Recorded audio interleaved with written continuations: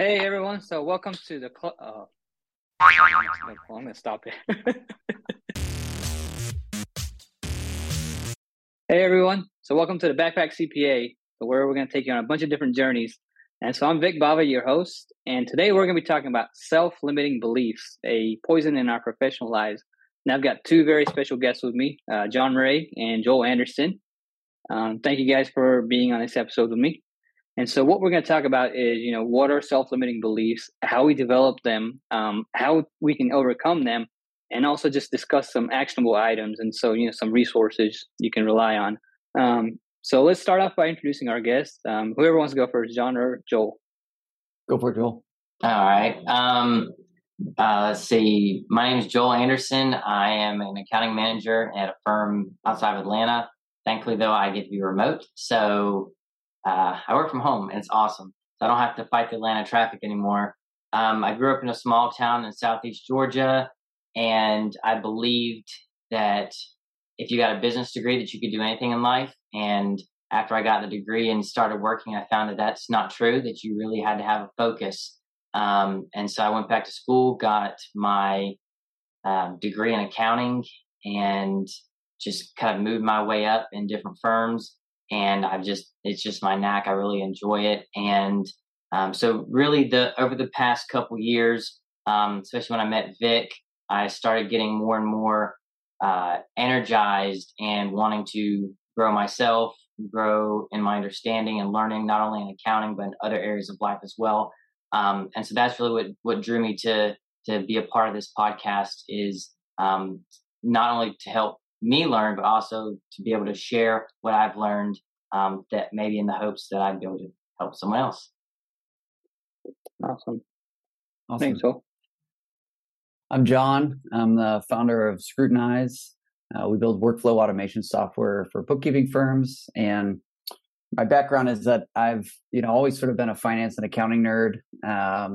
Ever since I really could remember growing up, always loved numbers and business and all that kind of stuff. And so worked in various different roles in finance and accounting roles inside of, other companies. And then in 2017, decided to start my own firm. So rolled out and started Pacha Financial Services. We were basically like a fractional CFO, outsourced bookkeeping firm. Along the way, started running into some issues around really quality control, quality assurance, and started hacking together an internal solution for those things that kind of morphed into what Scrutinize is today.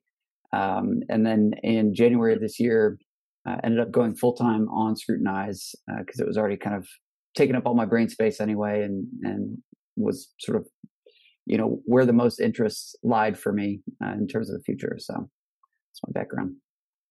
Awesome. All right. Thank you, guys. So let's dig into the topic. Self-limiting beliefs, a poison in our professional lives. So, we all want to achieve something or pursue something, but then there's always something in our minds that's telling us, no, you can't do this. You're not capable of doing this. And it always stops us in our tracks or either makes us think twice before we take action or do something. And that's what a self-limiting belief is. So I was just kind of Googling, to see what other people define self-limiting beliefs as. And this one definition I found from a guy named Andrew Blackman. He was a former Wall Street Journal reporter. It's pretty much summed everything up. I'm going to read it out to you. I'm going to read it word for word because it's kind of long. So his definition, to put it simply, self-limiting beliefs are assumptions or perceptions that you've got about yourself and about the way the world works. These assumptions are self-limiting because in some way they're holding you back from achieving what you're capable of. So when I read that, that kind of hit me. That summed it up pretty good. And one other thing I saw where it says assumptions, and I had a professor in college, and he always said, when you assume something, there's always three words in there: ass, you, me. So you're making an ass of yourself when you assume something. So what do you guys think about that definition? Yeah, I mean, it's pretty spot on. I think it's one of those terms that kind of describes what it is really well. When you hear self-limiting belief, it's sort of like, oh, okay, I could resonate with that. Because I think one, everybody has them, but then two, like, it's not super jargony. It's pretty clear. It's like, yeah, okay. You can start identifying things in your own life. All right. Yeah. Yeah. And that was one of those things, like, we all know we have these, but we need some kind of nudge or push to bring it out. Hmm. Sometimes we just kind of live with them. Um, so, so now that I guess that we've kind of defined what they are, some common ones that I saw just like by Googling, and also when I was just starting to think about these things, I was like, yeah, I've either experienced them or I've had these thoughts in my mind. So a big one I always hear is, I don't have time. That's like Hmm. the biggest bullshit probably out there. I don't have time.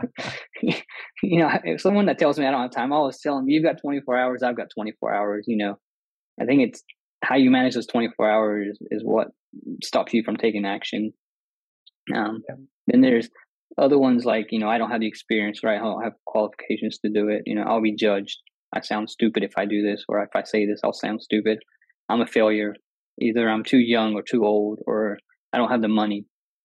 So I mean, those are common ones that I've kind of seen or even heard. If you want to add anything to that or dig I in mean, any of those. I think that honestly, a lot of them kind of go together because when you have a self-limiting belief about something, you just become so crippled by those beliefs. Like, Mm, well, Joel, why aren't you doing such and such? Well, I don't have time. Well, you've got time. You've got 24 hours in the day. You just need to manage your time better. How can we help manage your time? Oh, well, I can't because I don't have the experience. Or, well, if I do something wrong, then they'll judge mm, me. So I think that a lot of times the self-limiting beliefs, they become a snowball, and so it becomes bigger and bigger and bigger mm, until the point of it can actually be crippling for some people. Yeah. And so one thing that Vic and I have been talking about is you just have to get outside of your comfort zone, yep. and and once you start to do that, you start to break down all of those different layers. And I don't have time. Yes, I do have time. I've got 24 hours in a day. I'm going to cut out 4 hours a day to put toward this thing that I'm passionate about. I can't. Yes, I can. You got to get rid of that negative mindset, um, and just go from there. Yeah, I Yeah. think that's a pretty good thing what you said, Joel, where it's all interrelated. One, it's like a chain reaction. If you come up with this one self-limiting belief in your mind, that's obviously going to lead to another one. So I guess it's human tendency, or just the way we're geared, like our monkey mind. We've always got an excuse for something. Yeah. We've got an encyclopedia of excuses. I think it's like we tell these stories too, right? Like it's like you hear people say, "Oh, I'm just the kind of person that does X," or "I'm Mm, just this person or that right, person." And so right. I think these stories are all, built up, Yeah, in a way that like sometimes it's helpful for you, right? You get right, to right. sort of like perceive yourself, in this narrative. But Yeah, when the narrative becomes self-limiting or destructive, and you can imagine a bunch of different ways that that could yeah. play out, like it's sort of like, oh, okay, I've sort of identified with this caricature of Mm, myself that I've created in my mind, that's right. living story that I've essentially told myself maps to reality, but it really Sure. does. Yeah. Which I guess, how some people say, oh, well, I'm a morning person. Yeah, I get more, or I'm a night person. I guess those is kind of self concocted beliefs. yeah, Yeah. totally, totally. Um, There's millions of them. but and yeah. and and I think a lot of it starts from an early age too, as our brains are Mm, developing as children. We see what our parents go through, yep. and we kind of inherit some of those biases of what we can and can't do, what we think we can do and what we can't do. Or if we see like our parents fail, or we see our Mm, parents succeed at something, then we kind of assume, oh well, I can't do that because I'll fail because my father or mother did. Or oh, I've got to go down this path because that's what my aunt and uncle did and they were successful. So it's our family belief that we have to go through this, this specific way. And I think it, like I said before, it just becomes this big barrier right. instead of, a motivator. Yeah. Hmm. That's one thing, I was thinking of too, is like as kids. So I was looking at my own kids, they're 9 and 5. Um, they, they don't fear something, or when they want to do something, they'll try it. They're not worried about falling and hurting themselves. It's like they'll try it. As kids, we're not conditioned at an earlier age, but as we go through life, it feels like the society and systems, institutions that we kind of go through, they all kind of condition in some way. Whenever we become this adult, we're built up into some machine that's kind of being trained. And I think that probably starts triggering some of these self-limiting beliefs and stuff like that too. Yeah, I think it's a shortcut, right? So your brain is using shortcuts. And the way I kind of think about it is that, first of all, I think most self-limiting beliefs has to do with shame. It's like shame avoidance, shame prevention. Right. Yeah. And everybody has like triggers around shame with how they deal with it. But, yeah, if you think back, like, when we were all living around campfires in the woods or whatever in the jungle, right? Like your brain is sort of sensitive to these, to like exacerbating negative scenarios for a pretty good reason. Because if you're walking through the jungle and you hear like a twig snap and you thought probably nothing, you're going to get attacked by a tiger. And so that sort of level of being able to go, okay, what could be wrong? I need to think through like the 5 animals in here that it could be, it might be killing me or whatever. I think that, that was sort of like a healthy kind of dynamic in our brains as they're forming. But now we live in, we live in current times, and for the vast majority of people, there's no lion sort of hiding over there in the grass that's going to pounce on you. But your brain still is like functioning the same way. So it's going like, oh, but this could happen and that could happen and that could happen. And it's like, but like, what are the real ramifications of like what's the most embarrassing thing that's ever happened to you, right? And then how much do you actually even think about that day to day? It's like it's not really that big of a deal, right? It's like yeah. And I think so some of the stuff we just talked about kind of leads into the next topic is like, where do these self-limiting beliefs come from? And we've already touched on a lot of it. Like Joel was saying, your family, your upbringing, your parents. So like your inherent biases, your inability to have an open mind sometimes. Sometimes you've got your blinders on. It's like, okay, no, I only do whatever I see within my vision. And like Joel said, your family beliefs, your education system, what you've learned in college, in school, through your friends, your peers, and then especially like John was saying, your experiences. Those negative experiences, I think they probably have a bigger impact on us than those positive experiences. There was one guy, I can't remember his name, but he made the comment. He was like, we don't laugh on the same joke multiple times, but we cry about the same problem over and over. And so it's that negative versus positive thing. The negative experiences have a higher weight, I guess, on us. And so, so I guess it's what we've kind of accumulated over the years that just becomes us. All your scripts that fire off. It's like, trying to think. I think I can't remember how many, but there's like all these different reactions that different people have to shame. Some people are shame avoidant, so they won't do things that cause shame. Some people will like shut down when they feel shame. So they'll like, if you're like, Vic, you're stupid, you'd be like, you just close up. And then other people they have a script called attack other, which is I say, Vic, you're stupid. And you go, no, you're stupid, right? You could see that dynamic on the playground, and you could see that dynamic in boardrooms. And it's like, it's all just shame and shame prevention. And, it's just shame all the way down. So I think like wrangling like your personal scripts around what you do when you feel shamed will help you kind of go to the more root cause, maybe, just so that you trigger and you go, okay, I'm saying all these excuses to prevent this thing over here. But if I believe that I have the tools to deal with any amount of shame that may pop up from really just like failing in public or getting called stupid or whatever happens, then I think you end up being a little more resilient to, the vicissitudes of daily life. Right. And I guess, we seek more external validation sometimes. Yeah. And so 100%. That's probably where that shame part comes into. Double-edged sword. Right. So real quick, thanks to our sponsors for today, Scrutinize.io and GetW9.tax. So just to kind of sum up what we've talked about so far, these self-limiting beliefs, we develop them just based on our environment or our experiences, and they prevent us from doing a lot of different things in life. They prevent us from reaching our full potential. Sometimes you may be the one next in line for promotion, but just because you limited your own self from taking an extra step, you may get passed over for promotion.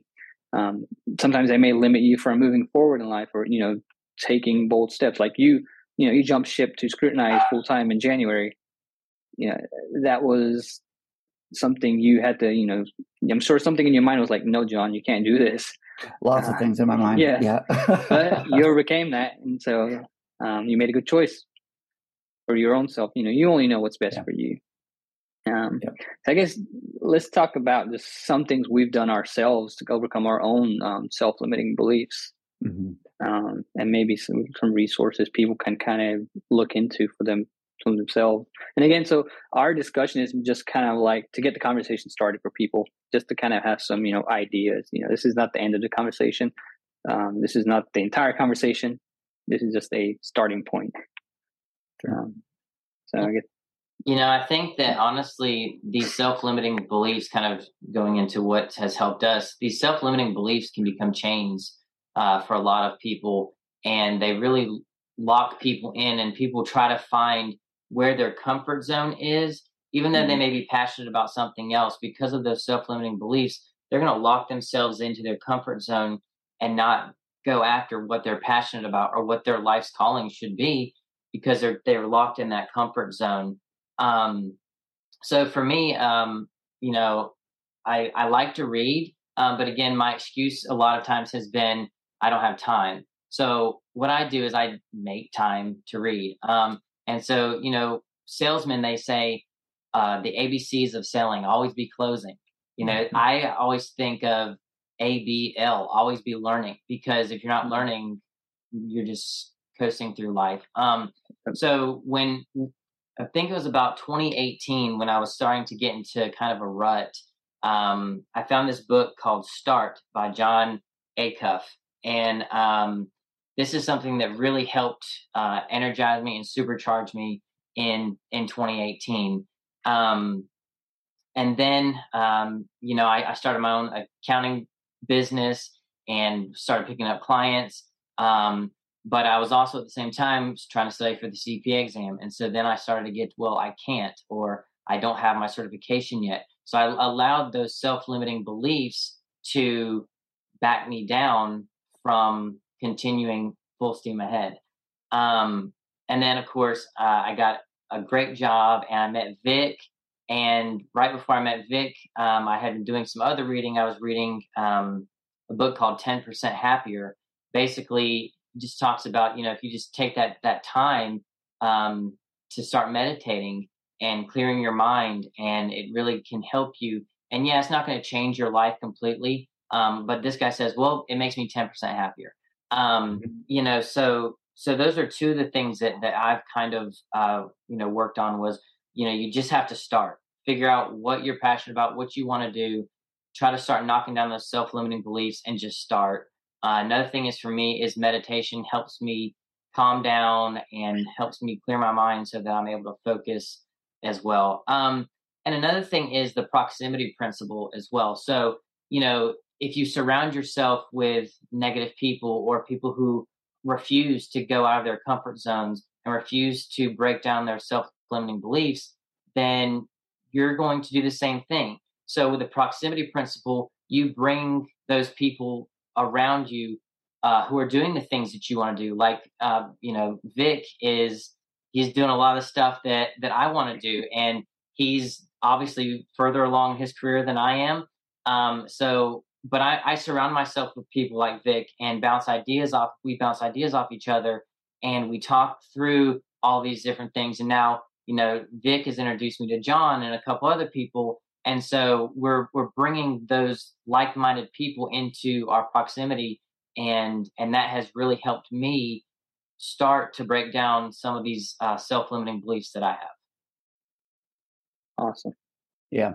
I love that. I would echo that. The support group is like a huge factor. It's really hard to be one person on an island, or at least feel like that mentally, right? Yeah. I guess maybe in a similar vein, like I guess, about 6-7 years ago, kind of hit this rough patch in my life. There were other things going on that kind of was like a wake up call for me. It was like, okay, these scripts, these emotional scripts that I developed to deal with various negative emotions throughout my childhood and 20s and all that stuff, just like they weren't serving me anymore. They weren't getting me to where, I wanted to go. And so at the time I was like seeing a therapist, and she recommended this thing called cognitive behavioral therapy, where you kind of, you rethink about what you're thinking. And so that base level is like, I feel anger. And then it's like, okay, separate from that and go like, interesting. Okay. I feel angry. Why does that make me angry? What is this feeling of like, maybe it's that I can't control it. And so one of the books that kind of started me down this path is called Feeling Good. And it goes through every negative emotion and describes why your brain does make that negative emotion exacerbated. But at the same time, it's like you have to sort of separate yourself from that emotional roller coaster and go, okay, I'm experiencing a negative emotion. My brain is exacerbating it in some kind of way that's ultimately, there's different fallacies that you fall into, like black or white thinking, or just like, snowballing, where you just like, everything just seems like a bigger issue. It's going to run away.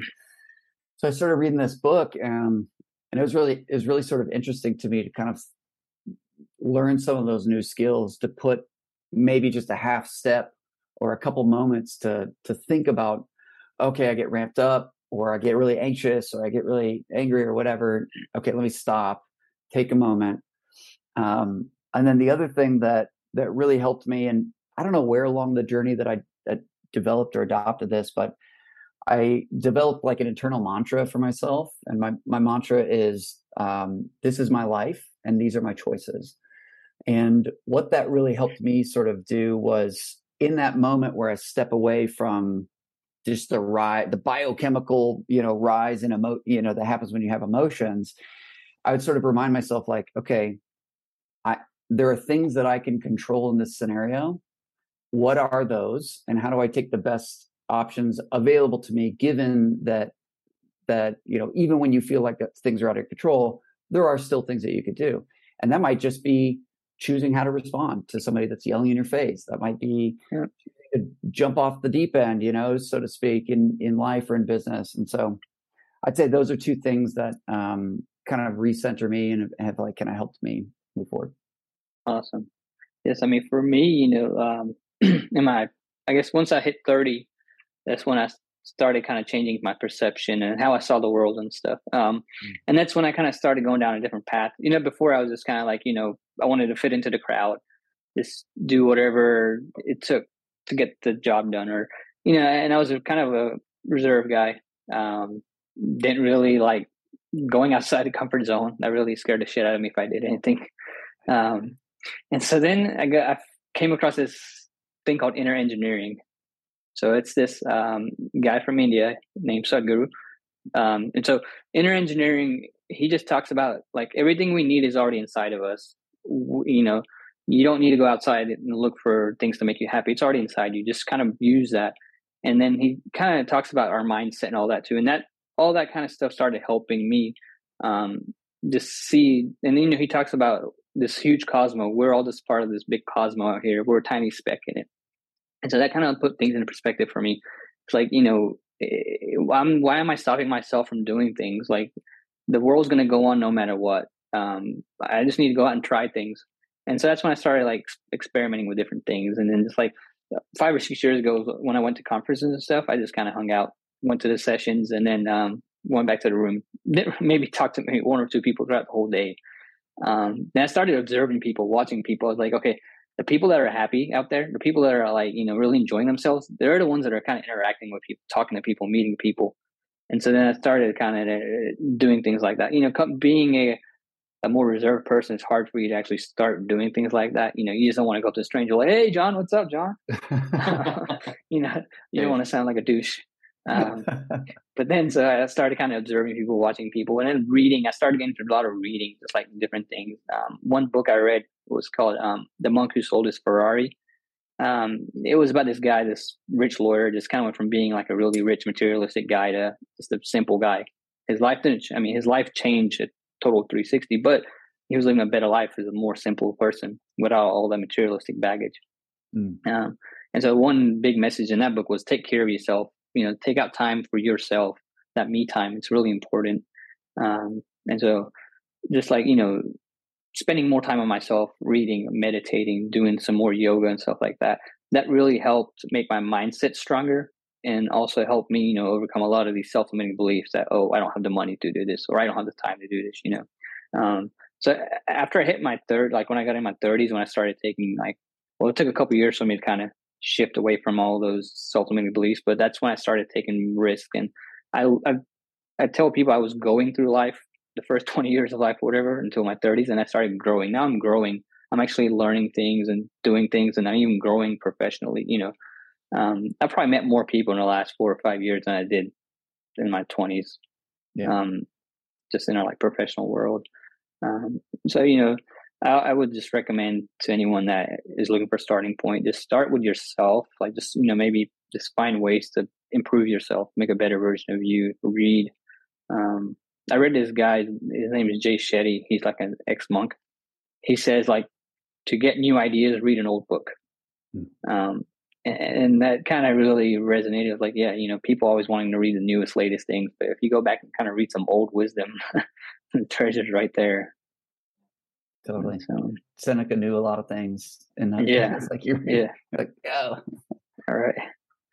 Yeah, awesome. I think we covered a lot of ground in 20 minutes, just about self-limiting beliefs. But I guess to sum it up, self-limiting beliefs are all made in the mind.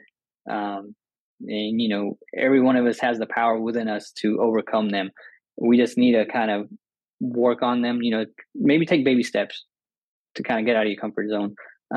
Get an accountability partner, like you guys were saying, have a support group, have that synergy of people that you want to be like. If you have, 3 negative friends that just want to kind of party and hang out every day, maybe find some new friends, that you find people that you want to be like, go hang out with them, do things with them.